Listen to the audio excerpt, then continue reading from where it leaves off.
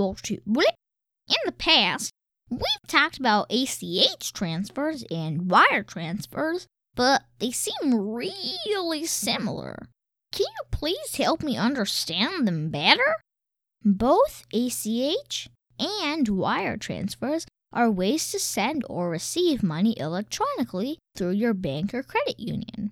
Well, what are the differences between ACH transfers and wire transfers? The main differences are the time taken to transfer the money and the cost. Wire transfers are much quicker, but they cost more.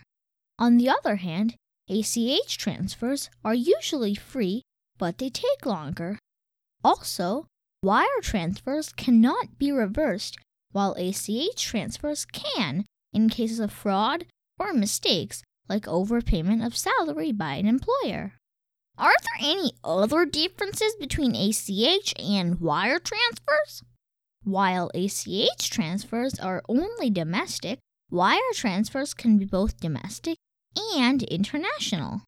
ACH transfers usually have a daily and weekly limit, whereas wire transfers normally don't have any upper limit. Also, only ACH transfers can be used while setting up recurring payments like automatic bill payment.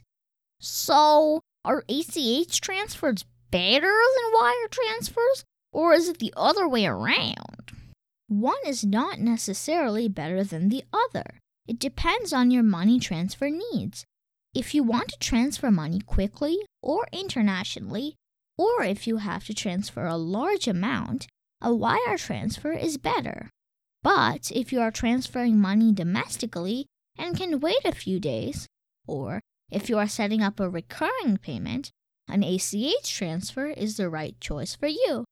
Thank you very much for telling me about ACH and wire transfers. Well, shoot. You're welcome, Super Cooper. Remember, finance is your friend.